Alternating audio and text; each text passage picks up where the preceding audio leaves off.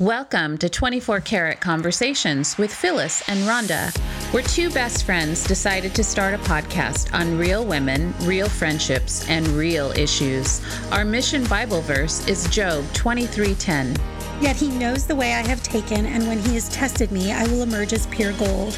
We want to encourage, inspire, and offer hope in a world where life can seem to be unrealistic. Be a support for you to cheer you on as a wife, mother, daughter, sister, and friend. Most of all, you get to relax and laugh with us about all things women. Plus, we like all things sparkly. Oh, yeah.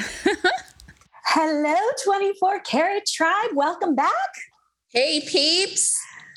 Well, today we have a special guest, someone that I met through ASA, I believe, and Michelle reached out to me, and I was looking through some of the things that she wanted to talk about today, and I was like, that fits right into our podcast categories. So Michelle Lazurek is a multi-genre award-winning author, a speaker, a literary agent, and certified writing coach. And she has a new book that is coming out March 1st called I Surrender All, sort of, laying down our agenda so God can do the impossible.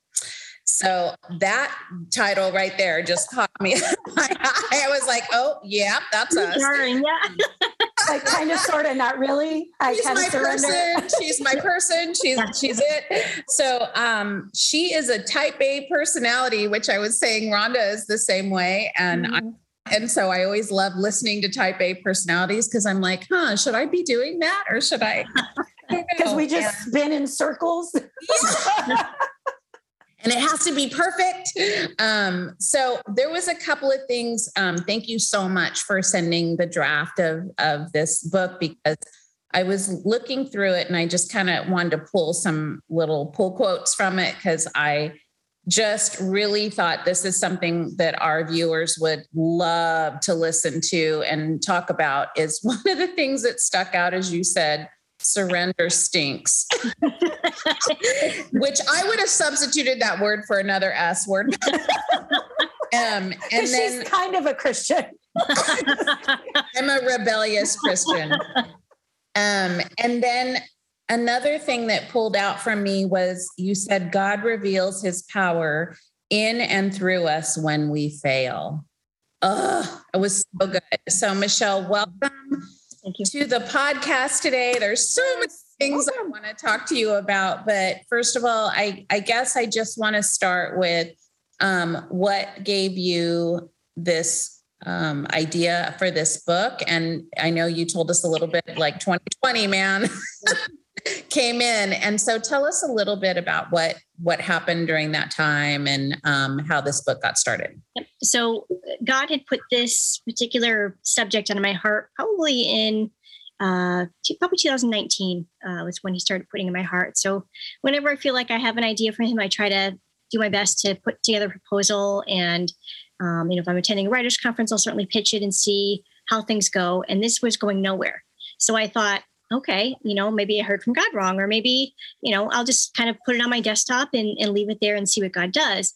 And so 2020 hit, and that was one of the toughest years of my life. And not just because of COVID. I know it's tough for a lot of people because of that. But that was not the only reason why 2020 was a tough year for me. I have struggled with anxiety since I was a kid. And being a type A personality, those things kind of kick in a little, probably earlier than people who are procrastinators, because we just worry a little bit more.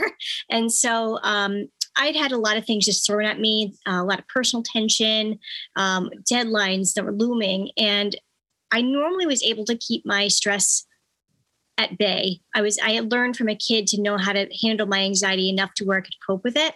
But all these things started happening to me all at once. And it just was kind of the straw that broke the camel's back, if you were. Like I started having panic attacks, and I would have them in waves. And when you get to the point where you feel like you're panicked all the time, it's like, I was liking it to the Staples button that was easy, that big red button, and it says that was easy. And somebody keeps pushing a button and I can't get it to stop. And so when my anxiety was at its worst, I felt like it's like when you're coming around a corner and someone scares you and says boo, you get that little scare. Well, that was happening to me over and over and over again, to the point where I was never calm. And so so I started going to professionals, and with the help of psychiatrists and proper medication, I was able to handle it. But that was a really, really long journey for me. And when you're at that panic state, you are not in control of anything. Mm-hmm. There's nothing in your life that doesn't get impacted. There's nothing in your life that anxiety does not touch. And so it was there were moments in that year when I would literally be laying in bed, and I'd be staring at the ceiling and thinking to myself, what the heck is going on? Like, what in the world is this? And you can't function normally when you're in that highly, highly anxious state. And so that really threw me for a loop. And I had to learn probably the biggest thing that I didn't want to surrender, which was control. And I had to have people help me, in certain areas. I really, hand to God, I really thought my writing ministry was over. I thought when I was in the height of it, I'm like, I'll never get better from this.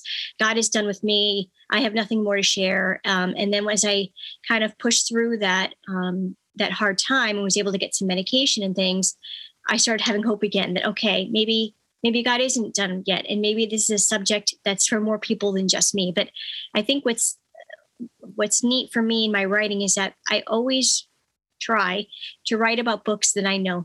I always try to write what I know because it's the most authentic part of myself. And so I knew God was going to ask me to write about this. And so I took my time to heal and get in a good spot. And then I started to write. So he had it on my heart in probably 2018, 2019. And now it's just coming to fruition now, where we're still in a pandemic world and people are still feeling like things are out of control in their lives and mental health is on the rise. I understand now why God did not want that to move 2 years ago, and that why in his sovereignty now, this book is being released, in next month or two, because I think it's so timely for everybody. And I think the pandemic just caused it to be exacerbated. Like all of a sudden, like people who never suffered from panic attacks. I mean, of course, as an A-type, I was the same way. Like I would be able to kind of control it. And then it got to this point where it was bubbling. And I actually had a really bad panic attack in 2019, which scared me to death. It was right before the pandemic. And then as soon as the pandemic hit, it was just like, oh my gosh, what is going on? Like, why am I feeling this way? And it was that sense of no control. And I think everybody has been feeling that way, whether you are an A-type or not. You could be the most laid back person, but this pandemic has rocked people's world. Agreed. Yeah, it's like I said, it's so hard. And I think for, like you said, like type A people, for us, control is like, that's our coping mechanism. Mm-hmm. That's how, when things are feeling like we can't control the outcome, we want to hold on to things so much more dearly. And so that's why the book is titled I Surrender All, sort of. And was one of the first churches that my husband and I were pastoring, and we were at worship team. And we're getting ready to be done, and we were practicing the hymn, I Surrender All. And the gentleman who had the bass guitar just put it down, and he kind of laughed, and he said, well, that's not really true, is it? And I remember I was thinking, we kind of looked at each other and said, what do you mean? He said, well, we surrender some, but do we really surrender all? And I remember that really hit me. It's like, yeah, we sing these wonderful hymns in church, and then we go home and we don't give God our kids that are wayward. We don't give God our finances at the point of bankruptcy. We don't give the Lord our health. We want to hold those things dearly because we want things to go our way. Yeah. And so what we have to do is literally lay down our stuff in order to really have God move and work on our behalf. And so the book really focuses on Exodus 14. And that's when the Israelites are there. They're being surrounded. They basically blame Moses. Why'd you bring us here? We're going to die. And he says, stand firm and watch the Lord deliver you. He said, the Lord will fight for you. You only need to be still. And they actually do something incredibly counterintuitive, which is lay down their weapons. Like, you're surrounded by all these enemies, and God is asking you through Moses to lay your stuff down.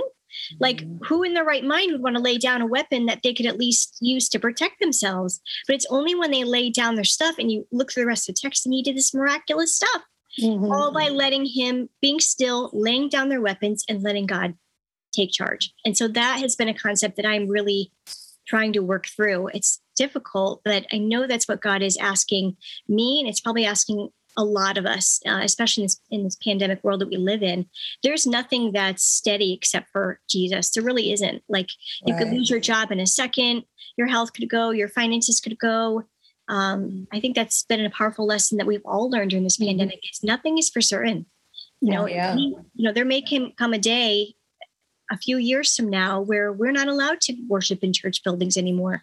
We're not allowed. We might become house churches. Like, how do we know? Like, I think for me, the pandemic taught us that anything can go in a second, and that we literally can be, when I see people with their masks on, and I feel it too when I'm wearing it, that what happens to us as Christians when the time comes where he's trying to silence us, the enemy's trying to silence us. What happens then? And I think we've all gone through this umbrella of, well, we'll just take the mask and we'll wear them and we're protecting ourselves and others, and that's all great. But what happens when you try to talk to somebody who has another mask on? Can you hear them well? And you can't see their smile. You don't get to see their heart. And when you say laying your weapons down too for this time, I think what he's saying is lay your possessions down.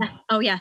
And that's what people read that and they go, okay, yeah, that's a great story. Like he parted the Red Sea, like all that stuff. But it's like, that is significant to these times. And we are laying our possessions down because people are losing a lot of things.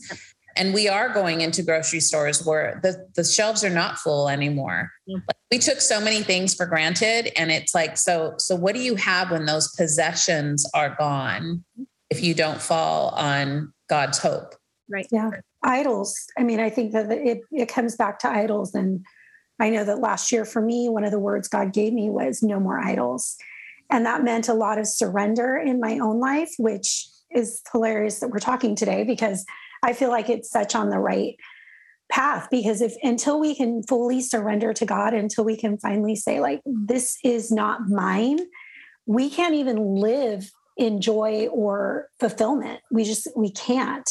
But that it's hard. It's not like it's not something that you can't work on. I think it's a daily, like, you don't just be like, well, I'm healed. I'm sure from your perspective, you wrote a book on surrender, kind of, right? Yep. But I mean, every day I'm sure you have to make it a practice to practice that, because it's not like every day we wake up and we're like, well, you're healed. No problem. We surrender everything. We're not going to ever worry again.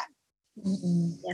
Yeah, that's so true. Like, I think, we definitely have kept a lot of things for granted, took a lot of things for granted in this country, and as Christians too, that, I think we always kind of thought that we would have the moral majority and we could be able to speak and do as we please. But I mean, the news headlines are telling us not anymore. And we have to learn what's important. We need to learn to prioritize. And I think the things that are, that Jesus has on his heart are the things that we have to have on our hearts too. Because that is the ultimate kingdom work, as far as I'm concerned, is living. And what I tried to do in the book as well is kind of dissect what surrender meant. And for me, it always meant, well, just do nothing. And then sometimes that's the case, but other times it's actually living with a purpose and surrendering the things, the extra stuff that I don't really need in my life. So there's kind of like this catch-22 of where you don't have to do anything, but at the same time, the things that you do have to do should be done with purpose and with, kingdom in mind. So that has been a real neat learning curve for me too, to learn what exactly does that mean? Because I don't do rest well. I don't, I love work. I love what I do. But there are times when, and especially since the whole anxiety situation has occurred, I've really had to learn that it's okay to rest, that I need to take time off when necessary. I don't need to, most of the things that I have to do could be put off if I need to. So I had to learn to put my emotional state first in my life before, because there's always things to say yes to. But I had to learn how to just lay it down. And if there's moments, even when an opportunity looks so enticing and dreamlike of what I'd want it to be, there are times when I still have to say no, because if I'm feeling that overwhelmed feeling or that anxious feeling, I have to think about myself. I have to think about my husband, about my kids, and how that impacts them. So, so this has been a real learning curve. And I love that God always asked me to write about things that I've lived and experienced, because it's what I bring to the table as a writer is authenticity and rawness and honesty to whatever subject is being taught. So When you were saying to take care of yourself, I was talking to somebody the other day whose husband has been struggling with anxiety. And as I was speaking to her, I just kept thinking of when you're in an airplane and they say, if the oxygen drops, take care of yourself first. And I was reminding her that like she needed to take care of herself first. Not that he's not of a concern to her, but she was so worried about him that she was neglecting like her own self-care. Yeah. And I was like, just go back to kind of doing your self-care, even just if it's just getting to the gym or taking a bath or whatever that little step is, so that you can have the mental capacity to help your husband, your children, whoever you're helping. But yeah, that just kind of resonated with me, is that, when we're in an airplane, they tell us to take care of ourselves first, but we can't even do that in real life. Mm-hmm. Yeah. And some of the things that you had too in the book is utilizing practical tips and strategies. So what do those look like for people to surrender in their everyday life? I think it starts off with prayer. And I know that sounds really simplistic, but there is power in just sitting in the presence of God. Mm-hmm. I know for me, it's easy to just take up all the time with me jabbering about whatever I need or want. And the Lord loves that. He delights in that too. But there are times when I've practiced silence and solitude for an hour.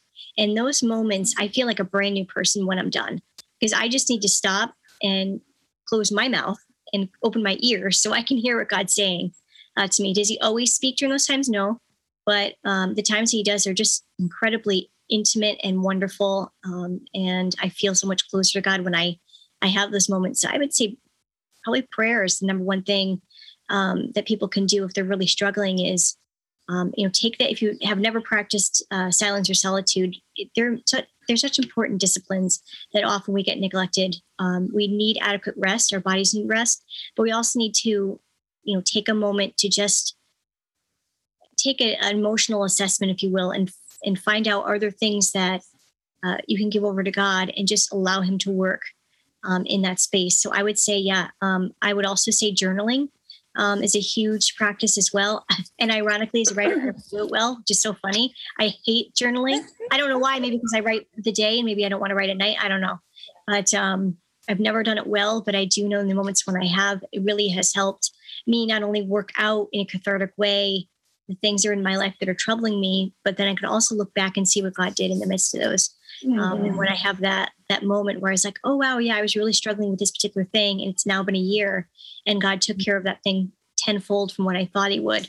Again, that's giving God testimony to who he is and what he does. And one other thing that I learned is mindfulness. And mindfulness often gets caught up as a new age concept, but it actually isn't. Mindfulness is actually just being present in the moment. And I think we live in a world where screens want to interrupt that, whether that's your phone, whether that's your TV. The screen always wants to take your time away from you and focus on something else. And mindfulness lets us just kind of put our horse blinders on and just kind of look and say, what do I have to do today? And I can't worry because I'm a worrier because I'm anxious, right? So I always look at whatever the vision. Well, what's 10 days from now? If I make this choice, what does that mean for long term? And the Lord just had to teach me there are moments when it's okay not to know everything. And I think that was an important statement for me that I literally had to put on my mirror and remind myself every day. It's okay not to know everything. Because when I'm in that anxiety disorder, I have like when I'm having at my worst, a panic attack, I don't know what the future is going to hold. I don't know how long it's going to last. I don't know if the medication is going to work.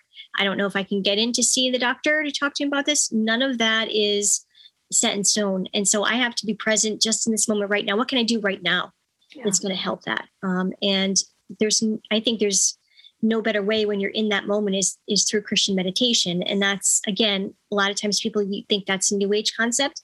But no, I mean, Scripture does tell us that we're supposed to meditate on the law day and night. Mm-hmm.